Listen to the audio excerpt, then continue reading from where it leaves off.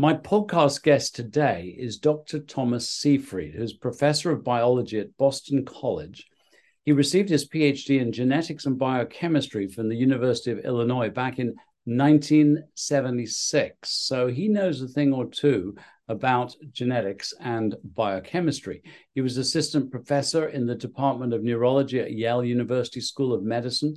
He has received a number of Lifetime Achievement Awards, one from the Academy of Complementary and Integrative Medicine, and also the Uncompromising Science Award. I like that, the Uncompromising Science Award from the American College of Nutrition for his work on cancer. Tom has over 200 peer-reviewed publications to his name, and he's author of a truly excellent book called Cancer as a Metabolic Disease: on the origin, management, and prevention of cancer. And that is the main question we will be asking: is cancer genetic or metabolic? Welcome, Tom, to my podcast. Oh, thank you very much, Patrick. It's very nice to be here. Now, the opening line in one of your papers, and you've published literally hundreds, is a theory that can best explain the facts of a phenomenon is most likely to advance knowledge than a theory that is less able to explain the facts. So, as I understand it, and you can elaborate, there are two main theories of cancer. One is that it's genetic, and the other is that it's metabolic. Can you explain these two approaches and which one of them best fits the facts of cancer and why? Yeah, well, thank you very much. This is probably the central root of the problem that we have today, is to whether cancer is a genetic disease or is it a mitochondrial metabolic disease. And because the correct answer to this, it will determine how we manage and approach our this disease, cancer.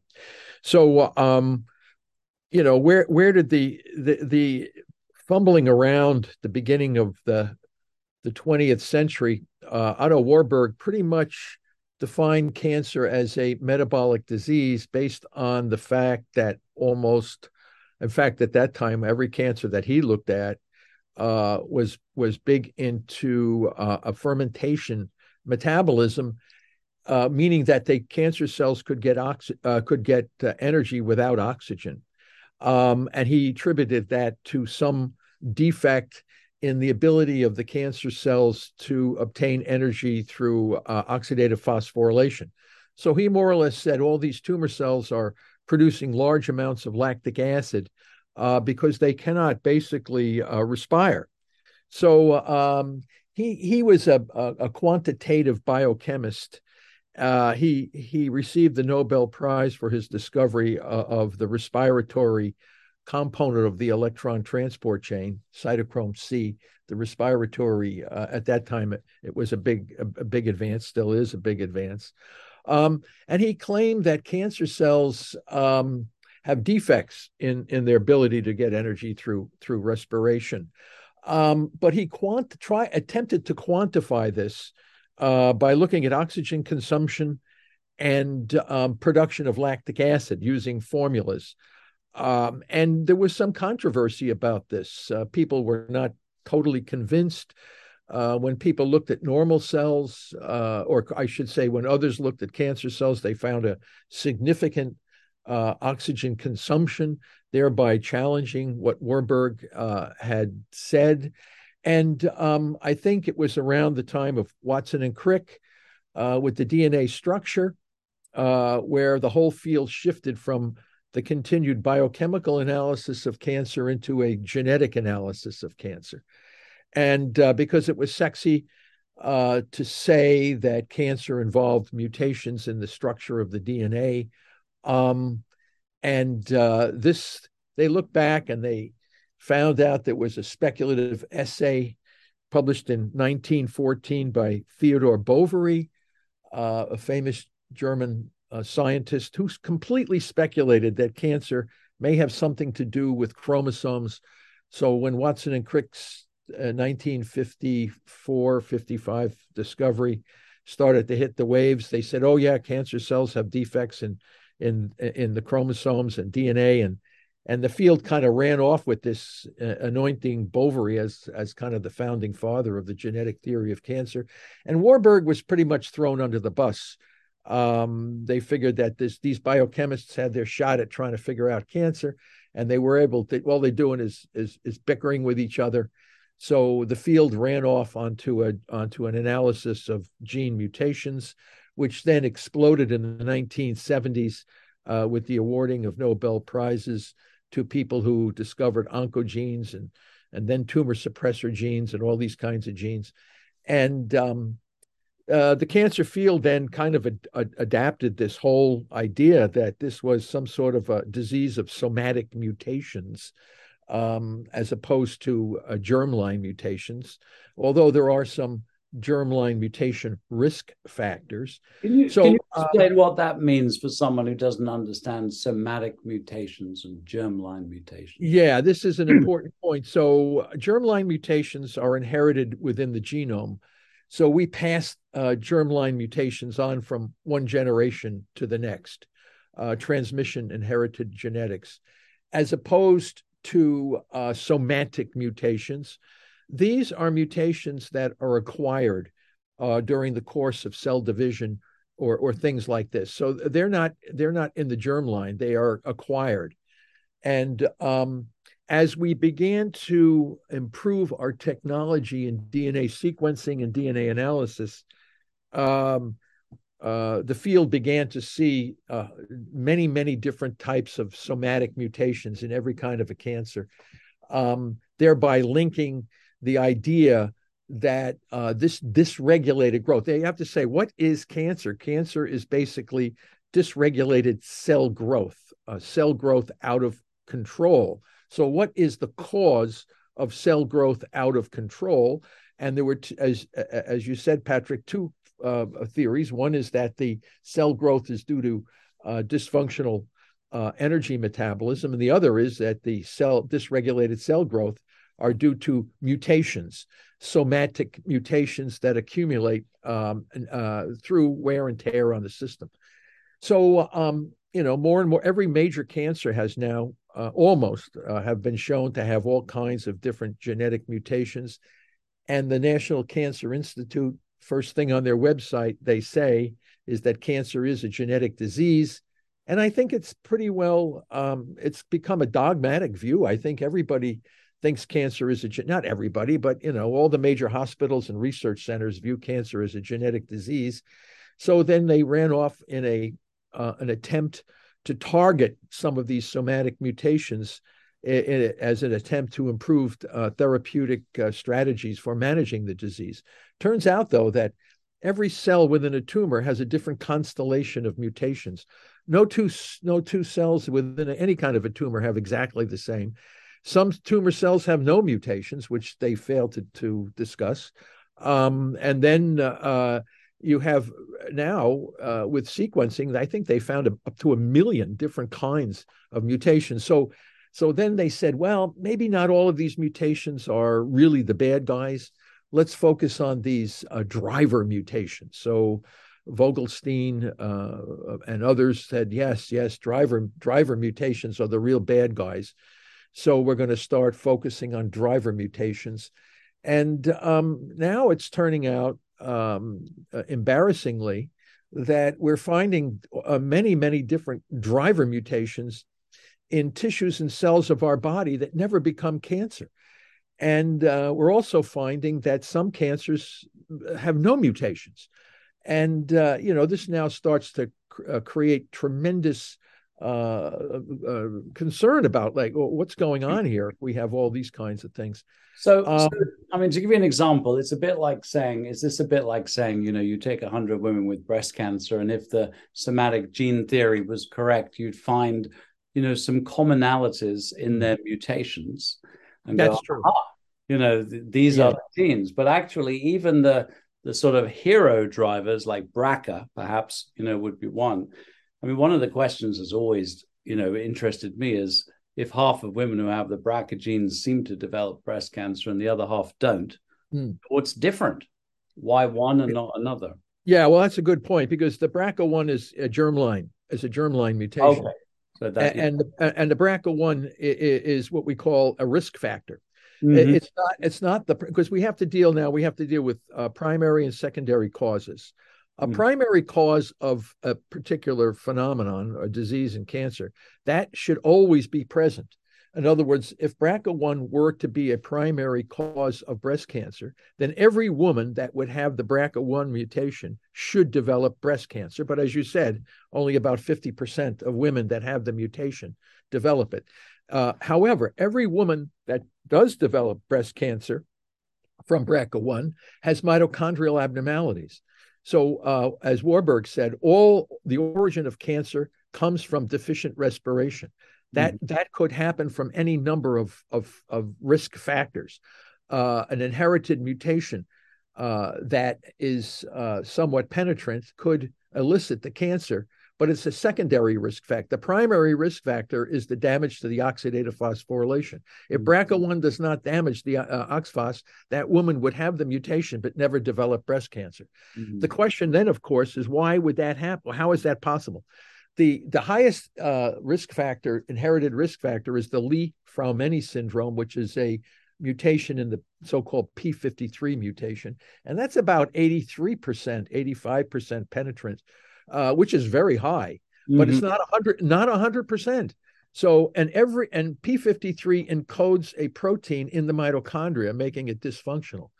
So all cancer goes through the mitochondria. All the origin of cancer disrupts mitochondrial oxidative phosphorylation, whether that comes from an inherited risk factor, whether that comes from a chronic exposure to carcinogens, whether it comes from systemic inflammation, intermittent hypoxia, oncogenic viruses like papilloma, hepatitis viruses, or just general old aging.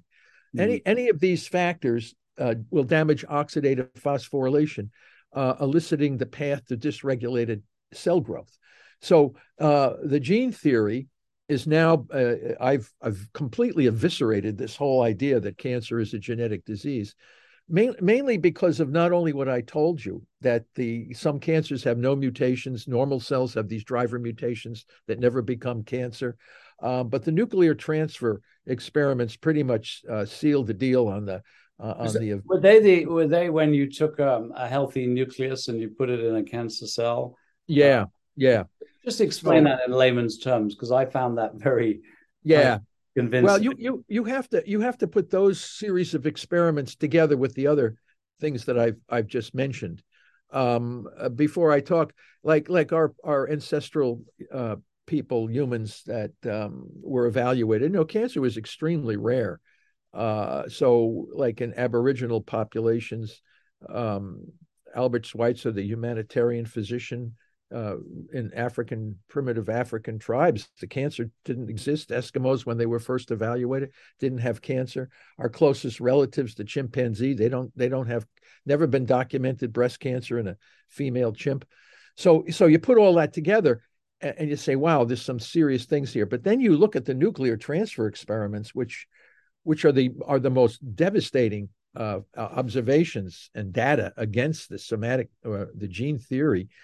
And that was done by a broad range of leading developmental biologists. And the nice thing about the nuclear transfer experiments is they were done in an unbiased way.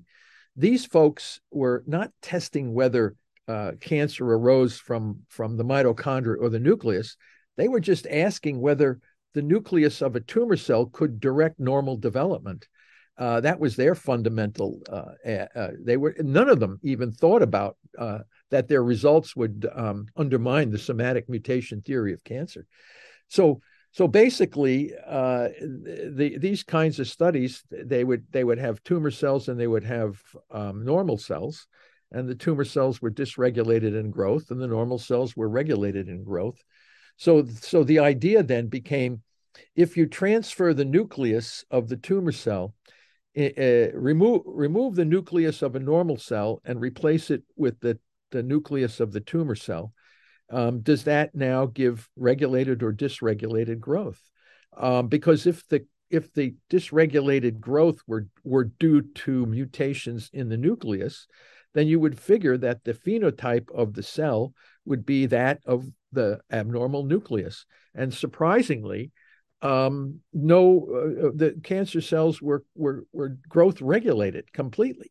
So in other words, the presence of the mutations in the nucleus were not the drivers of the dysregulated growth. On the other hand, if you took the nucleus of a normal cell and put it into the cytoplasm of a tumor cell, oftentimes the cells would die, but those that did not die became tumorigenic. So it had nothing to do with the nucleus. It had to do everything with the cytoplasm. So it's a bit like the cytoplasm. It's a bit like an egg, where the nucleus is the yellow, and that's where the genetic instruction is, and the white is the cytoplasm. That's where the mitochondria are, which are like the energy factories of the cells.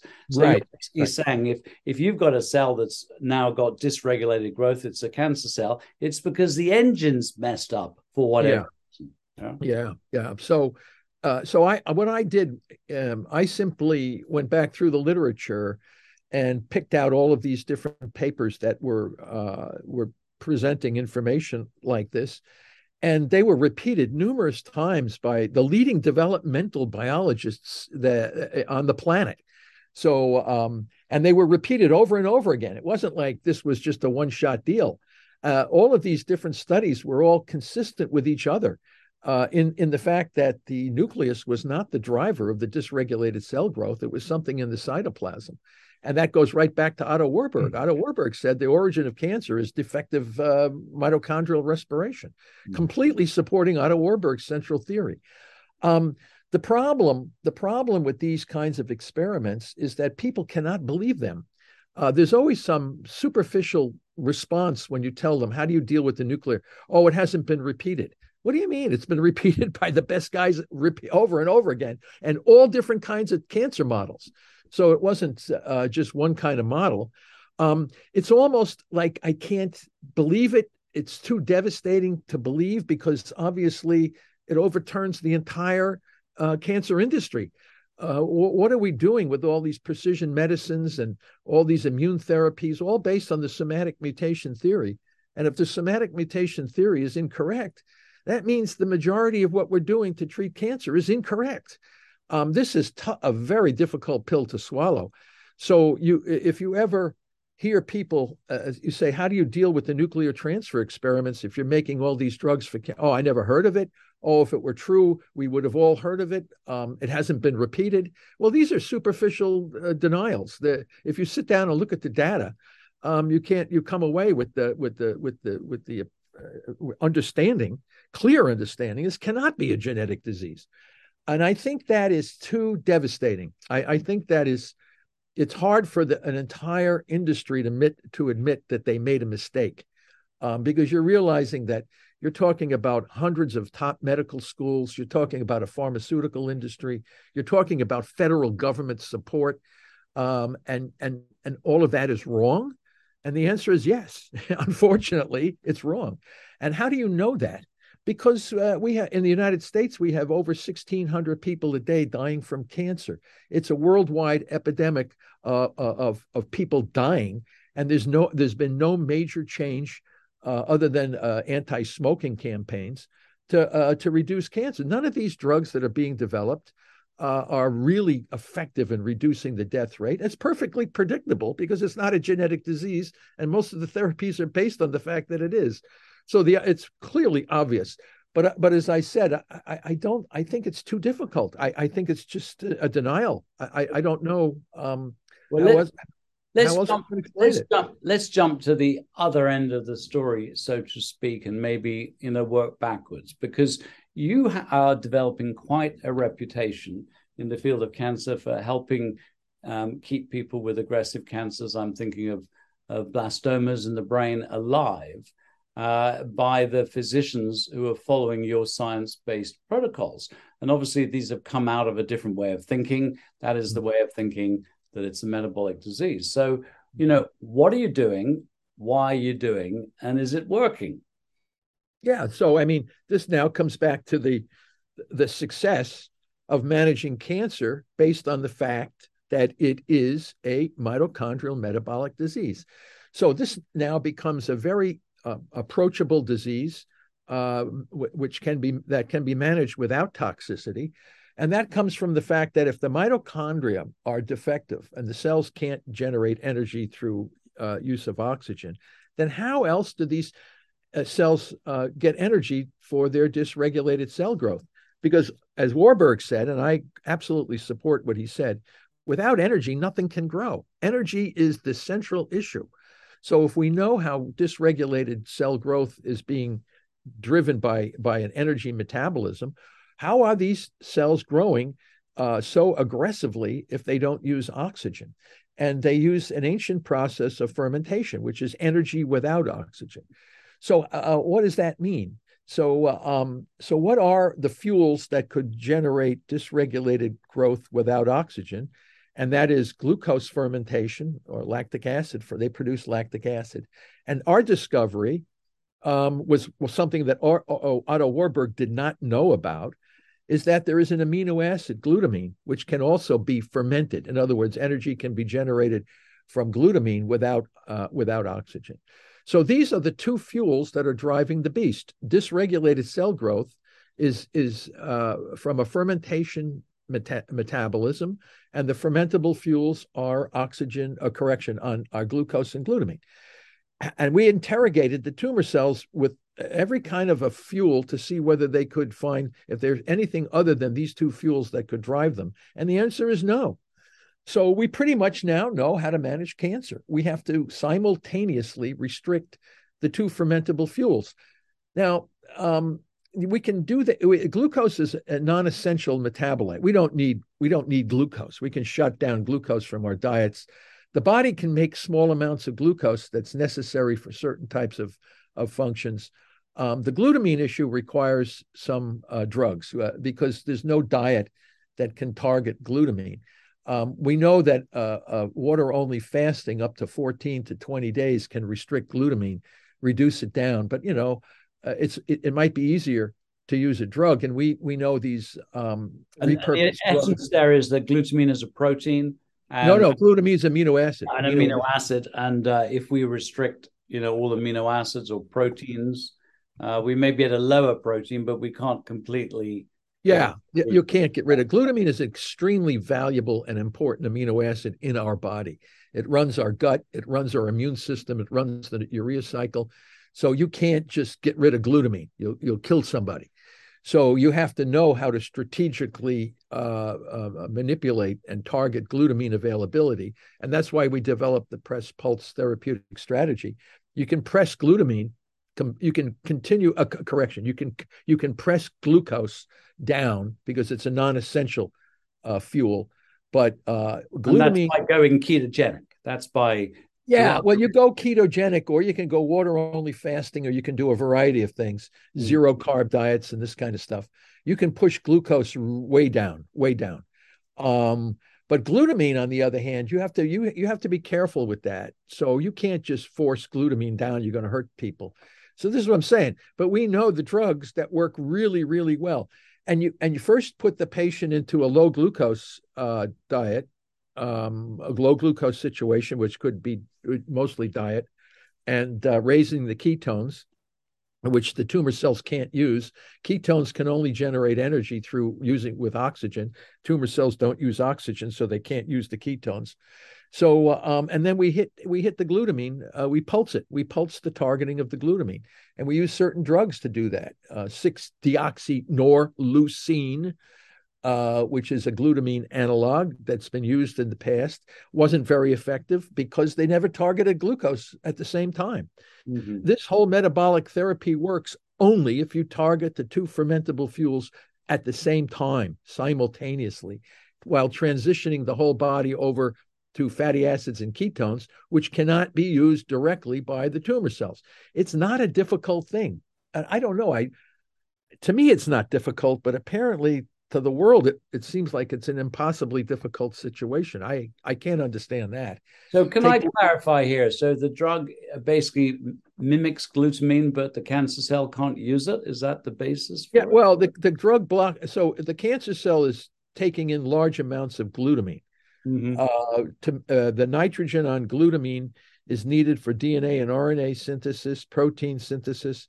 Also, the glutamine drives energy metabolism through a specific pathway in the Krebs cycle. So this glutamine gives us gives cancer cell a lot of opportunity for growth, but it works parallel off the glucose pathway, the glycolysis pathway. So you need those two fuels together, the glucose and the glutamine, which work synergistically with each other to drive the dysregulated growth. So yeah, so the cell opens the floodgates for sugar glucose and opens the floodgates for the amino acid glutamine. The drug blocks the first major enzymatic step. So the glutamine is taken into the cell and it's metabolized to glutamate, and the glutamate then is used for energy synthesis. So the drug that we use, 6-deoxynorlucine, blocks the enzymes needed to metabolize glutamine to glutamate. So you're shutting down that whole glutaminolysis pathway. So the cancer cells then become crippled. They can't grow. They can't make DNA and RNA. And then you take away the glucose, and they can't make lipids or proteins. So you're shutting down. You're not only taking away the energy, you're shutting down the two pathways for the metabolites for rapid growth. So in a sense, you're completely crushing these tumor cells. And the ketone bodies help the normal cells. So all the normal cells in the body switch over to ketones, getting healthier. So we're making the normal cells of our body healthier, and we're marginalizing and destroying the tumor cells. There's nothing more elegant, nothing more beautiful than this therapeutic strategy. It works. It works, and it works effectively if people know how to do it. And can any doctor prescribe this drug? Well, right now the drug, the Food and Drug Administration, it used to be approved. I don't know what happened, but it's available, but it's produced, but it's not available. I can't explain that, and I know some pharmaceutical companies are in the business of building a variant of that drug. Because if they can patent the variant, then they'll make large amounts of money. But the issue, of course, is that the drug alone is not going to be sufficient to manage the majority of cancers. The drug only becomes super powerful when it's used together with glycolysis targeting, glucose targeting. So as a package deal, people have to understand that you got to shut down the two fuels together and transition the whole body over to ketones. That's the strategy. And when you say pulsing, I mean, first of all, is it helpful at all to have a lower protein diet? And if you pulse, are there sort of periods of weeks when you're, for example, on the drug and then off? Or no. You have to do it. In fact, if you don't do it right, you can paralyze your immune system. See, if you kill large amounts of tumor cells, you need a rapid immune system to come in and pick up the corpses. Otherwise, you're going to get an infection. You're going to end up with all kinds of other problems. So you have to be very strategic on how you target the glutamine. So, and this is what I'm saying, pulsing is just like one day with a certain dosage. And we're working out dosage timing and scheduling as we speak. So this is going to be the future of how all cancers are managed. It's just that we're on the cutting edge of doing this. And, when patients get these drugs, and it's not, there's other glutamine drugs, but we can't find anything as powerful as 6-deoxynorlucine, which is DON, D-O-N. It's an old drug, it was derived from, it was an antibiotic kind of a thing. But again, people didn't know how to use it. They gave patients too much of it, didn't work real well. You got to know how to use the tool. If you have a tool, you need to know how to use the tool. You have to shut down these two fuels and transition the body over to ketones in order to get the maximum therapeutic benefit. And when we do that, not protein. There's Pablo Kelly, who's managing his glioblastomas on a carnivore diet. He's just keeping his blood sugar low, and his total calories low, and his tumor's not cured. He gets it debulked he's from Devon, England. He gets it debulked every 3 or 4 years. So we don't say Pablo Kelly is cured, Pablo Kelly is managed, Yeah. and we can manage without. So he's lived 8.5 years with a tumor that kills most people within a year. And he never took any radiation or chemo or any of that stuff. And he's just doing it with a metabolic approach. And I think at some point he may want to consider some other drugs that we're working on, like some of these parasite drugs that can also target the same pathways. I mean, there's so many new things that we can do to kill cancer cells without toxicity. And there's no need for lower protein because you said he's doing it in a carnivore way. Yeah. Oh, yeah. A lot of carnivore people Yeah. are doing really well as long as they can keep their blood sugar down and their ketones up. They seem to be doing relatively well. Now, I think. yeah, somebody said to me that some prostate cancers can feed on ketones. So is this a myth? No, that's a myth. We looked at that. You can't, as I said, when I looked at the energy, when I looked at the structure of the mitochondria in prostate cancer, they were all busted up. So you're not going to be able to get energy out of ketones in prostate cancer. And as a matter of fact, I had a colleague, Dr. George Yu, a prostate cancer guy, oncologist, and he said, "I don't believe you about this prostate cancer." So he said, I got some tissue from a couple of my prostate cancer patients. And he sent it to Johns Hopkins for an electron micrograph to look at the mitochondria. And sure enough, the mitochondria blown to hell. And then he comes back and he says, yeah, there's no way in hell these prostate cancer cells can use fatty acids or ketone bodies. So we found the same thing with all the cancers. They all have defects in the number, structure, and function of mitochondria, meaning that they're going to have to ferment to get energy. So all the cancer cells all these cancers all have a similar problem. They're all dependent on fermentation metabolism. So there's no unique breast cancer, colon cancer, brain cancer, bladder cancer. They're all fermenters. So once you know that, then you know how to kill them. The problem is what I said is just people can't believe it. They just can't comprehend what I just said. No, I mean, it's very eloquent and fantastic to hear, really hopeful. Do you augment with any supplements? I remember reading about HCA, ALA, vitamin C, and so on. I look at supplements as things that don't hurt you. Can they help you? Maybe. But all I know is these cells, without targeting their glucose and glutamine, you're not going to achieve the mission. Now, if I'm simultaneously targeting glucose and glutamine while the body is in a state of therapeutic ketosis, is it possible that we can throw some supplements in that could kind of push this along a little bit? Yeah, possibly. But let's go to the heart of the matter. Let's knock the crap out of their energy metabolism, then worry about these superficial things later on. You're not going to manage cancer with metformin or any of these smaller things that people want to use. Frank, I don't know. You can name them all. They're not going to hurt the patient. Let's put it that way. And they may have some therapeutic benefit, but they're not the big backbreaker on this whole thing. You got to simultaneously target those two fuels and transition that body over to ketones, so those fuels work a hell of a lot better. Because what we find is these glucose glutamine targeting drugs work so much better when the body is in ketosis. So and they go through the blood-brain barrier. I mean, we did all this stuff. It's unbelievable. It's actually astonishing how well this stuff works when you know how to use it and do it. Now, hydroxycitric acid, which is the kind of active ingredient in the tamarind, Garcinia cambogia, that's sort of quite interesting in what it does to energy metabolism in the. Yeah, I haven't looked at it, so I can't speak to things that I have not studied. Yeah. So when I study them, we have the best preclinical systems for ferreting out and looking at therapeutic things. And, unfortunately, these are not easy experiments because you have to try to ferret out which part of the therapeutic strategy is really responsible for the majority of the effect.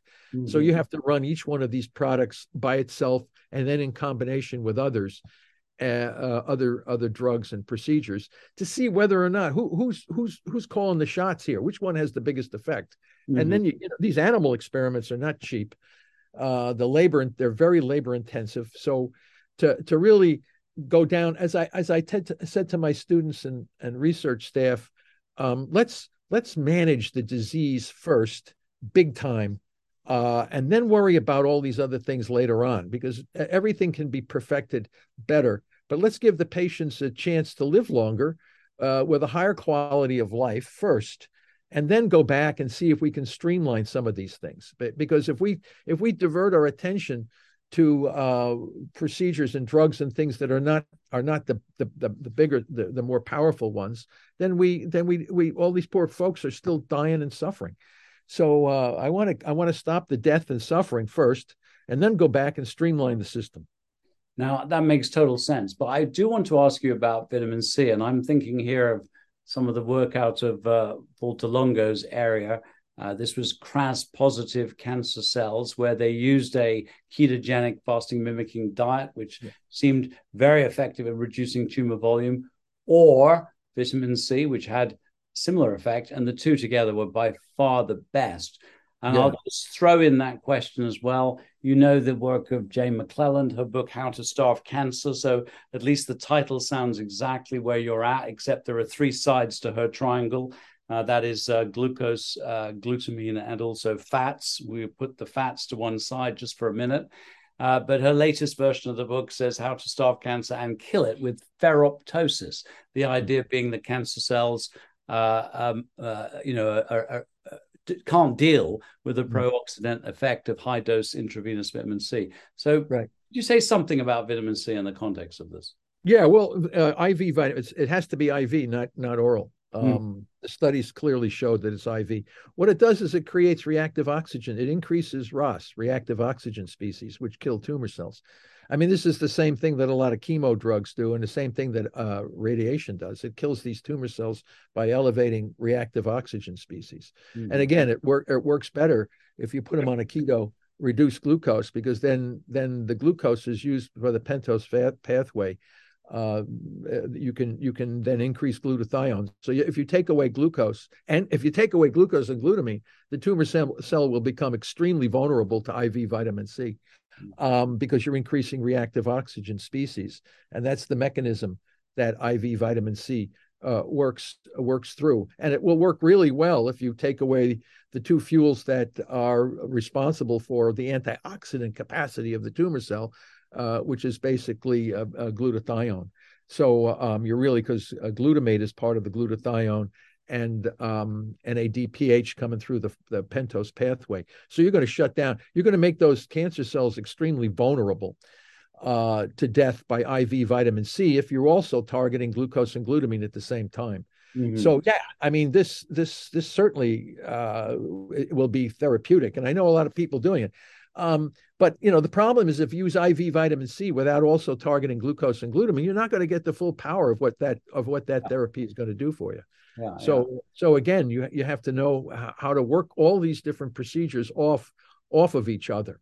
Now, as far as the fat's concerned, cancer cells can't burn fatty acids. Okay, so how do fatty acids provoke tumor cells? Okay, so listen. Fatty acids have this capability of causing you can cause uncoupling, right? There's what we call uncoupling of the mitochondria. So the mitochondria are already defective in cancer. You throw fatty acids there, and what they do is when you uncouple the mitochondria, you bring in much greater amounts of glucose and glutamine. So fatty acids are actually indirectly supporting the glucose glutamine utilization. So some people say, "Oh, fatty acids make the tumor grow faster." Yeah, because it forces the tumor cells to use more glucose and glutamine. It's not the fatty acids; it's the glucose and glutamine. You take away glucose. Listen, we have never found a tumor cell that can survive with fatty acids alone, with ketone bodies alone. They can't live on that stuff. So they have to have glucose and glutamine. Will fatty acids make tumors grow faster? Yeah, there's glucose and glutamine available. Fatty acids can make them grow faster. But if I take away glucose and glutamine, fatty acids can't do anything. So they can't be respired. They're a non-fermentable fuel. So ketone bodies, fatty acids, all of these things that would be respired, they can't be respired. So cancer cells are dependent on fermentation. Fatty acids and ketone bodies cannot be fermented. So there you go. Yeah, it's wonderful. I mean, we have 100 years now of the treatment of epilepsy with ketogenic diets. And I hope now people will wake up to the fact that a ketogenic diet is absolute cornerstone to drive that glucose down. And the glutamine, it seems like, the Well, yeah, we like to say the ketogenic diet, but I would say any diet that can lower blood sugar and elevate ketones would be right. therapeutic. Okay. That's why water only fasting is so Yeah. powerful. Yeah. Yeah. You can. I know people. You hate to say it because then people say, "Well, this guy's a nut. He's going to tell me I can't eat food for 14 Yeah. to 21 days." Yeah. But I say those people that do that seem to have tremendous success in managing their cancer. Now, in Jay McClelland's approach, he also talks about press and pulse. I mean, the basic concept, at least to understand it, is that you weaken the cancer cell, you starve the cancer cell fuel, and then you whack in intravenous vitamin C. I'd love to ask you about dose recommendations there. And when you say press and pulse in your strategy, could you explain that a bit more? Yeah, well, so the press pulse concept came from the paleobiologists, Aarons and West. Um, I adapted that concept. See, the history of our of species on our planet. We went through all these great extinction in the past, these extinctions, and they argued that the greatest extinctions of organisms on the planet were linked to a press pulse phenomenon. So, an environmental stress on the planet would eliminate a lot of weaker species, but there was always some species that could hang on even under this stringent environmental stress. Then you couple that with a meteor strike or a giant volcano eruptions and things like that, and that would then exterminate even the hardy ones, the hardy ones that could hang on. And it was only through a press pulse concept that you could actually cause mass population extinctions. So basically, what I did was I took that same concept and said, well, if we hit them with glutamine alone, we're going to kill all the glutamine guys, and if we hit them with glucose alone, we're going to kill the glucose guys. But the glucose-dependent cancer cells, it's only when we hit them together. So you can, as I said, you can press glucose, causing a stress on the availability of fuels. But it's when you hit the glutamine, you take away their energy. So it's a combination of you want the complete elimination of the tumor cells in your body. And, what we're doing in the clinics now is we're just pouring massive doses of poisonous chemicals into the bodies of these poor folks. We're using immunotherapies, you're using chemotherapies, radiation therapies, and you're just destroying everything. But if we use a more logical strategy, press pulse, we can slowly degrade. And the idea is when you stress the environment, the weak tumor cells will die, but then some of them will hang on. But as we pulse the glutamine, we do it strategically. So we don't get rid of all the tumor cells at the same time. We degrade them slowly. So we have kind of like a chokehold on the glucose, and then we just pulse the glutamine, and gradually we slowly degrade the tumor. So the patient comes in, the patient has cancer. Oftentimes the patient has diabetes, hypertension, has all kinds of other things. So we need to clear up the mess in the patient's body. We do that with a calorie restricted ketogenic diet or any diet that would lower glucose and elevate ketones. And then we gradually degrade hit them with glutamine targeting drugs. So we bring the patient from a state of disease to a managed state. And then with continued dosage timing and scheduling approaches, we bring the patient back out now of the disease state. Now, think about this for a minute. If the patient has cancer and oftentimes type 2 diabetes, hypertension, a variety of other ailments, we gradually change the whole physiology of the patient. So not only do they get rid of the cancer, they get rid of the diabetes, the hypertension, and all the other what we call chronic abnormalities at the same time. So this patient now emerges as a far healthier, than they were when they first started. This is completely different than what we're doing today with these poor folks. Now, We're irradiating and poisoning them when they come out, and about 45 to 50% of the folks that are being treated for cancer are dying from the treatments before the cancer kills the patients. So this is nuts. We have to stop doing this, otherwise we're going to continue this fiasco. This is one of the greatest problems. This is one of the greatest tragedies in medical history, is what we're doing today. It's medieval what we're doing to these poor folks. is the intravenous vitamin C then part of Pulse as well? I mean, how would you use that in your, Yeah, I think that could certainly be part of the Pulse strategy. No question about it. This is another strategy that works for sure. because everyone has a different view, whether you do it, 3 times a week, every 3 weeks, or whether you're using 100 grams, or some go even higher than that.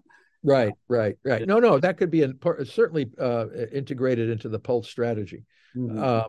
As long as you're holding that glucose tight, as long as you keep that glucose under control, you're going to increase the reactive oxygen species and kill the tumor cells.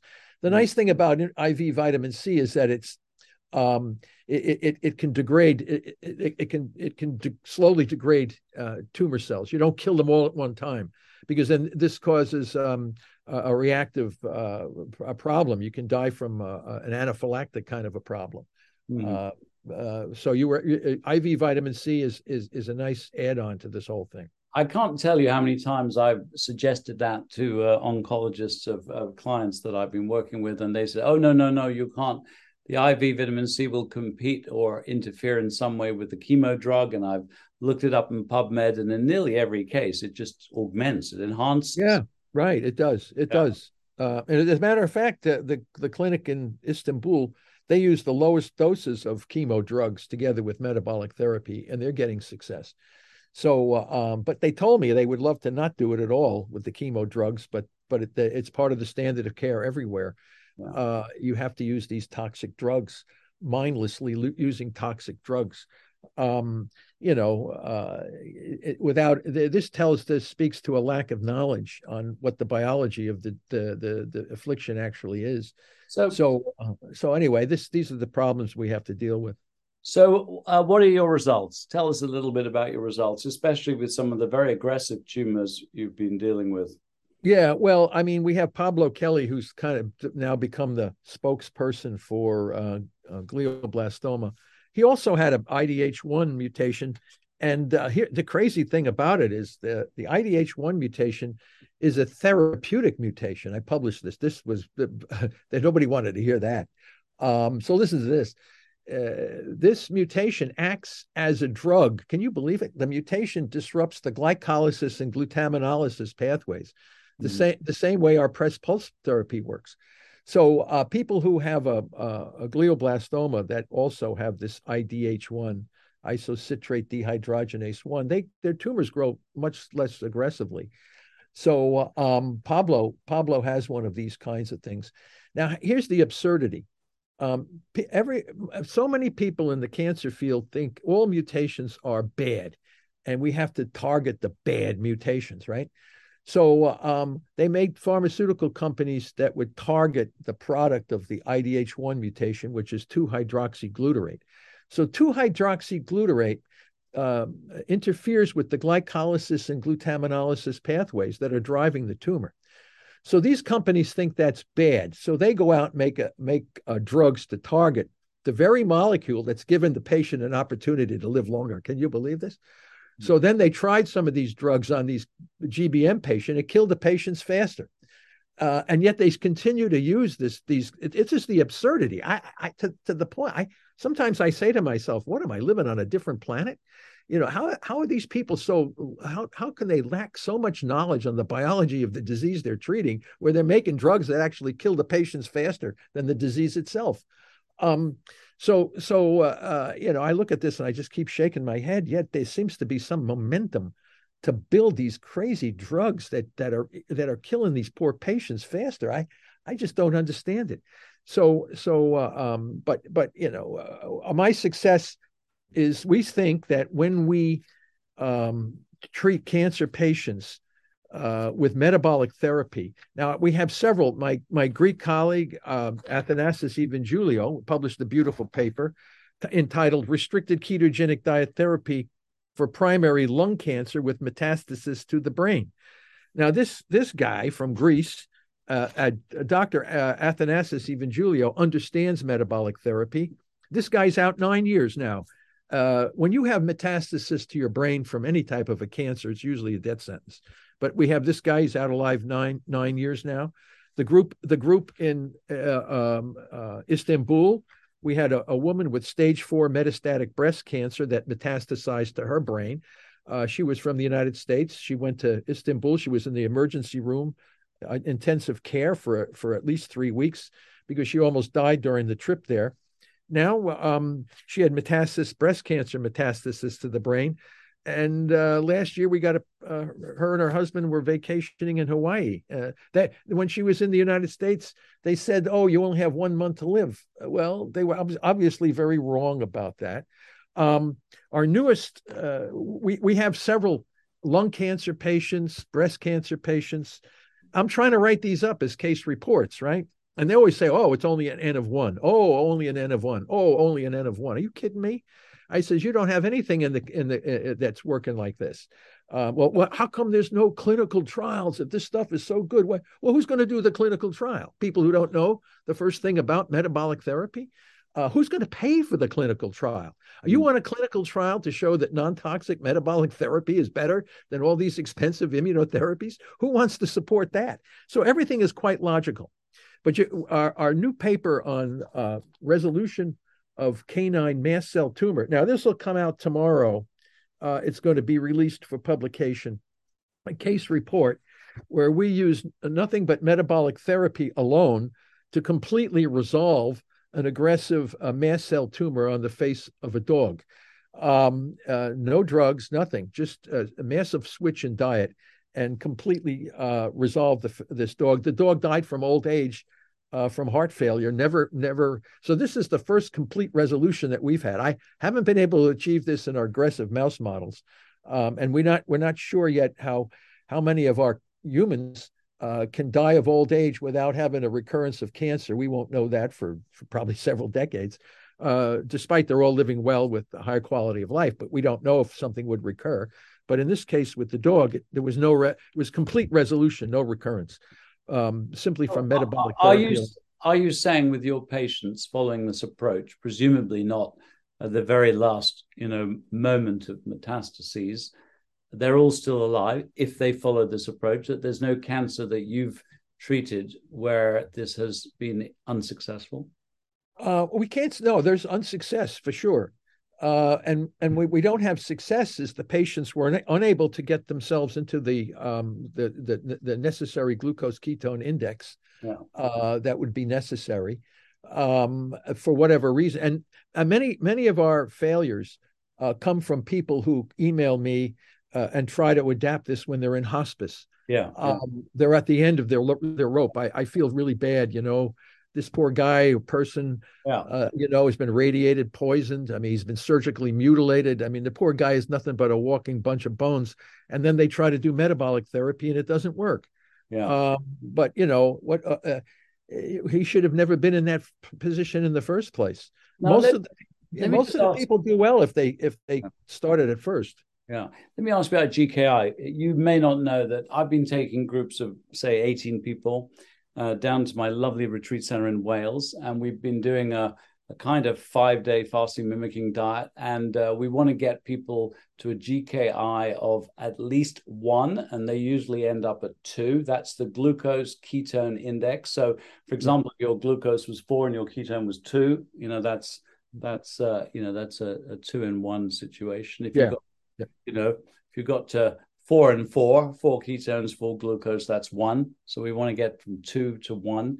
Is that what you're talking about? What's the That's right. For the what we defined it as 1.0 or below. But then when we did Pablo Kelly, he was doing really well with 2.0 and below. Okay. So we kind of, if you're down by 2 or 1, you're really you're putting a lot of pressure on those tumor cells. they're under a press. So the GKI will tell you where the press is. So and a lot of people say, well, I'm on doing keto. I said, what's your GKI? Well, I never measured it. Well, you got to measure it. Then you really know. Yeah. So healthy people who don't have cancer can often get well below one. They can get down to 0.6, 0.8, somewhere around these ranges, where ketones are actually ahead of the more than the glucose in millimolar in the blood. And, we're not saying you have to stay in this zone forever. My colleague Dominic D'Agostino is a leader in the nutritional ketosis field. Dominic is always in a level of therapeutic ketosis. He's always down in the 2 to 3 to 1 range. We evolved as a species, in our Paleolithic ancestors, was no carbohydrates in the diet, rare, very rare. They were eating meat and berries, whatever they could find, they would eat it. These folks were always in ketosis. So we can't go back, though, and measure the GKI of our Paleolithic ancestors. But we can certainly try a Paleolithic diet and see what we get. And when you do a Paleolithic diet, you're in ketosis. So clearly. Yeah, one of my brilliant scientists, Professor Michael Crawford, he was the guy who put DHA, omega-3, on the map. And where I live, they found a 35,000-year-old Homo sapiens in the Gower Peninsula, the Paviland man. And when they analyzed the bones, about a quarter of their diet was marine food. So, again, very, very little carbs. And by the way, everyone in the whole cancer field should be shocked and should be tremendously encouraged by what you're saying. But I've been working lately in the dementia field, and I'll give you, there's 2 parallels here. Number one, there are 300 studies now on the amyloid hypothesis, that it's the cause of dementia, which have failed. There have been 30 studies of drugs, anti-amyloid antibody drugs, that have lowered amyloid and have absolutely no clinical effect at all. I know. Despite that, the trend keeps rolling. And one of the things I did, everyone bangs on about ApoE4, and people get very worried if they've got ApoE4. And of course, all the good studies have changed diet or given omega-3, which is very good, or B vitamins. And recently we've discovered that the homocysteine lowering B vitamins don't work if you don't have sufficient omega-3. And the omega-3 doesn't work if you don't have sufficiently low homocysteine. But all of the good studies that have changed diet or given B vitamins or given omegas or whatever have always measured ApoE4. So I went back to see if the outcome was any different, whether you had ApoE4 or you didn't. And out of 14 studies I looked at, only one of them showed a difference. So, we're in this generation where everyone thinks it's the genes that's driving the disease, but actually, and of course, if we had another hour, we could talk about it, but we know it's what we're eating, including lots of sugar and lots of carbs. That's the major driver of cancer. That's kind of the bottom line in a way, isn't it? And not only cancer, dementia, heart disease, cardiovascular, all these different things. They just completed the big Mediterranean diet study with 60,000, and they lowered cancer, dementia, and cardiovascular disease by about 35%. So it's not so much the Mediterranean diet; it's the absence of processed carbohydrates that are killing us. The West, we're all dying. We're all dying from the same problem. High carbo, poorly processed carbohydrates is killing us. So it's not that complicated. But it is when you're looking at a nice jelly-filled donut or a big pastry. It's like our brain is addicted to glucose, and the glucose addiction is keeping us unhealthy. And yet here we have the wonderful cancer charities who are throwing parties where you make cupcakes and cakes and sugar-filled things, and you feed them to your neighbors to get them to give you some money to put in research. Yes, as somebody said on one of my blogs on vaccines, they said, shame there isn't a vaccine against stupidity.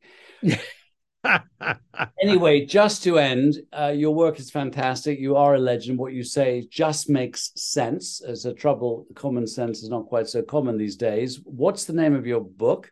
How do people find out more about your work? Is there a website to go to? How do we dig a little bit deeper into what really is a very simple and amazing? Well, I publish most of my papers open access where anyone can read them online. So you don't have to have a subscription to a particular scientific journal. Some of them I do have in the science journals, but most of the ones you can just email my name and look at PubMed or something like that, or recent publications, and you can see the data. So in other words, the important issue here is let people read the actual case reports for themselves, see what those folks did to return their bodies back to health. Yeah, my book I wrote in 2012, Cancer is a Metabolic Disease, which is quite selling briskly. I have to be honest with you. It's very expensive. I didn't set the price on this book. John Wiley Press did. So people get angry about being so expensive. Listen, I had nothing to do with that.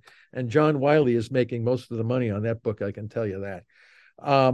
But that takes a deep dive into the science behind what we're doing, because ultimately it's the scientific credibility of what I'm saying. Is it supported by experimental evidence? And the answer is yes. And it's getting better and stronger all the time with more and more approaches and people looking into this.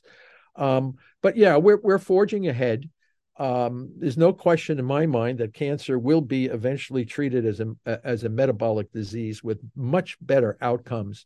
It's just going to take time for the system to adapt to this new idea. And when that happens, I think we're going to finally, for the first time, reduce the death rate from cancer. It's not going to be easy because people have to really reevaluate what they're eating, their exercise levels, and all these other things. But at least it's there. It's an option that we don't currently have. Before Linus Pauling died, I filmed him on his theory of lipoprotein A, and he looked me in the eye and he said, "Patrick, it's the logic that counts. Just follow the logic." And you've been so clear in that logic. I've learned that the thing that stops or gets in the way of the logic is the money. And, unfortunately, we have a big industry that is dependent on not believing what is so obviously and apparently true. Professor Thomas Seyfried, thank you very, very much. Well, thank you very much, too.